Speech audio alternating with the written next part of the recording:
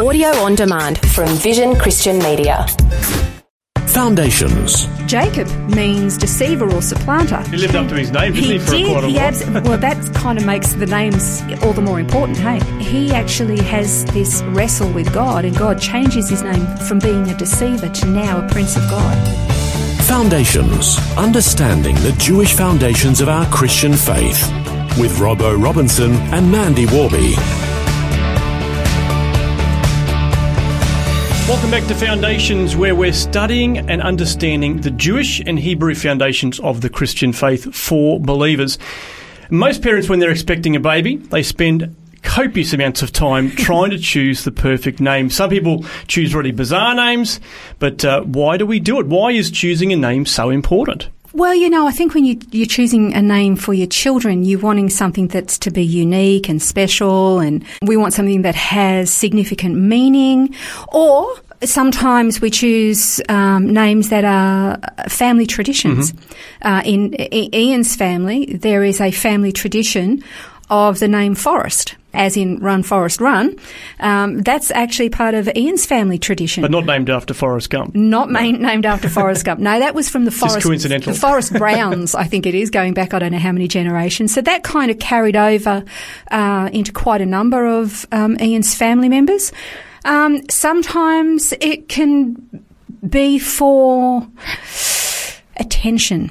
And I tell you who leads the way in this, and that's the Hollywood elite. My gosh, the names that they have chosen for their children. Actually, could I read you some? Because these are fantastic.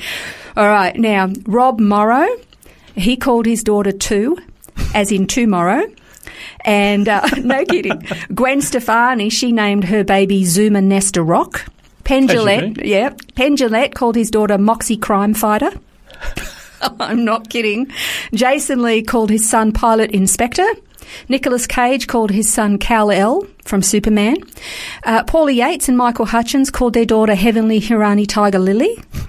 Shannon Sossaman called her baby Audio Science. Michael Jackson, of course, called his sons Prince Michael II and Blanket. Gwyneth Paltrow, she called her daughter Apple. Sylvester Stallone called his child Sage Moonblood. John Cougar Mellencamp called his son Speck Wild Horse. Jamie Oliver, his girls all got Buddy Bear, Petal Blossom Rainbow, Daisy Boo, and Poppy Honey. Frank Zappa, he called his kids Diva Thin Muffin and Moon Unit and Dweezil. And I got to tell you, there were so many names that I could have gone on with. There were so many of them. And there's a part of you that kind of thinks, were they doing that for media attention for the parents, or were they thinking about what the child has got to grow up with? For their benefit or for the child? Precisely. Some people just want biblical names. Okay, the name Noah, Ezekiel, these are all names that have become very popular in recent years. My son Stephen, his name is a Greek word. It means Stephanos, and it actually means crowned with a garland. My name is Latin, and it's a diminutive form of Amanda, and it means lovable or easy to love. And your name, I looked up your name. Your name it's a biblical name, and it means manly and brave. And it's very popular in Scotland because the Apostle Andrew was the patron saint of Scotland. Yep, St Andrew's Cross. And the St Andrew's Cross is on the Scottish flag. So names are actually important. And in ancient Israel, they were often family names, as in when John the Baptist was born. His father, his mother said his name is John, and they said, oh, no, but you don't have anybody in the family with that name. Yeah. And Jesus was in the same boat, of course, because he was named Jesus, but, not after anybody in the family. No, well, that would have been Joshua. That's what that name means. So he would have been called Joshua or Yeshua.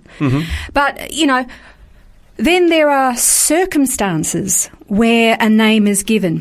For example, when the Ark of the Covenant was captured by the Philistines, and Levi, the high priest, when he heard about it, apart from the fact that he fell back on his chair and broke his neck and died, his daughter-in-law, she was devastated. Her husband, one of Levi's sons, died in that battle. But when she found out that the Ark of the Covenant had been captured, she went into labour, brought forth a baby and called him Ichabod, which means the glory has departed. So the circumstance, poor kid's got to now got to live with the name Ichabod. But the circumstances that surrounded. Then what about people who started with a name then had a name change. You've got lots of examples of that in the Bible, isn't there? Exactly. Abram, and actually his name actually meant exalted father, and then he became Abraham, which means a father of a multitude. Sarai, which actually means princess, she becomes Sarah, which means a noble woman. She got her nobility back because of the shame that she couldn't have children beforehand. There are, what about Rachel? Rachel is another one. Rachel, she gave birth, this was Jacob's second wife. She gave birth to Benjamin. But when she bore him in sorrow, and it was with her dying breath, pain and sorrow. So she called him Benoni, which means to be brought forth in pain and sorrow. But his father, Jacob, I think understanding the power of names, called him Benjamin, which is the son of my right hand. Jacob means deceiver or supplanter. Yeah. Imagine growing up with that. Yeah, that's right. But God he lived up to his name, didn't he, for quite a while? Well, that kind of makes the giving names all the more important, hey? But then he actually has this wrestle with God, and God changes his name from being a deceiver to now a prince of God. Yeah. Or one who wrestled with God. So names in Jewish Hebrew culture actually really important, especially in in the fact that he's transforming people. I like the stories where God changes somebody's name, but it's important. And then, of course, a more recent modern example, like, for example, in Malaysia a number of years ago, they made a legal ruling that Christians and non-Muslims were not allowed to use the word Allah in their preaching or in their Bibles or in their religious materials, that sort of thing, in spite of the fact that the generic word for God in Arabic is Allah. So if you were just saying, and you were speaking in Arabic and you wanted to talk about God, don't give him a name, just God, it's Allah. And so Christians have used the word or the name Allah to talk about God because it's just the general word for God in Arabic. But the Muslims said, no, we don't want anybody to take the name of our God, because they said it's not just our God, but it's his name. It's taken on this pronoun. So therefore they don't want anybody using the name or the word Allah. And I can kind of understand that. We don't want to inadvertently call God by the name of another God. That's made it pretty difficult for Christians in Malaysia, I might add, because if they're caught using the generic name, they can be in a lot of trouble. So it's not easy for them. They're going to have to use another language to actually identify the God of the Bible that they love and serve. So, but we want to make sure that we're using appropriate names, and it's very important for us when we're using the name of our Messiah and the name of God that we use it appropriately. So if you're talking about his name, we represent him, and we're going to talk a little bit more about this in the next program. But when we're talking about using his name, why the name is so important, it's not just about using his name, but Scripture says we're supposed to hallow his name. Yeah. I mean, what does that even mean, to hallow his name?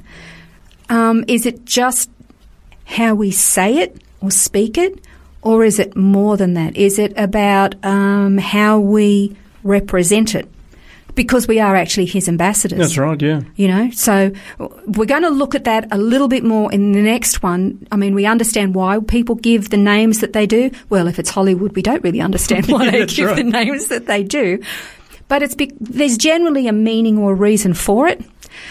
But when it comes to the name of God or the name of our Messiah, that's a whole different ballgame. And I'm using a figure of speech here from our last episode. Right. So it's a totally different thing. We're taking it up a notch, and we're going to look at that in the next episode. We'll explore that some more on Foundations, and a reminder that you can get the study notes for all these different programs from the website vision.org.au/foundations.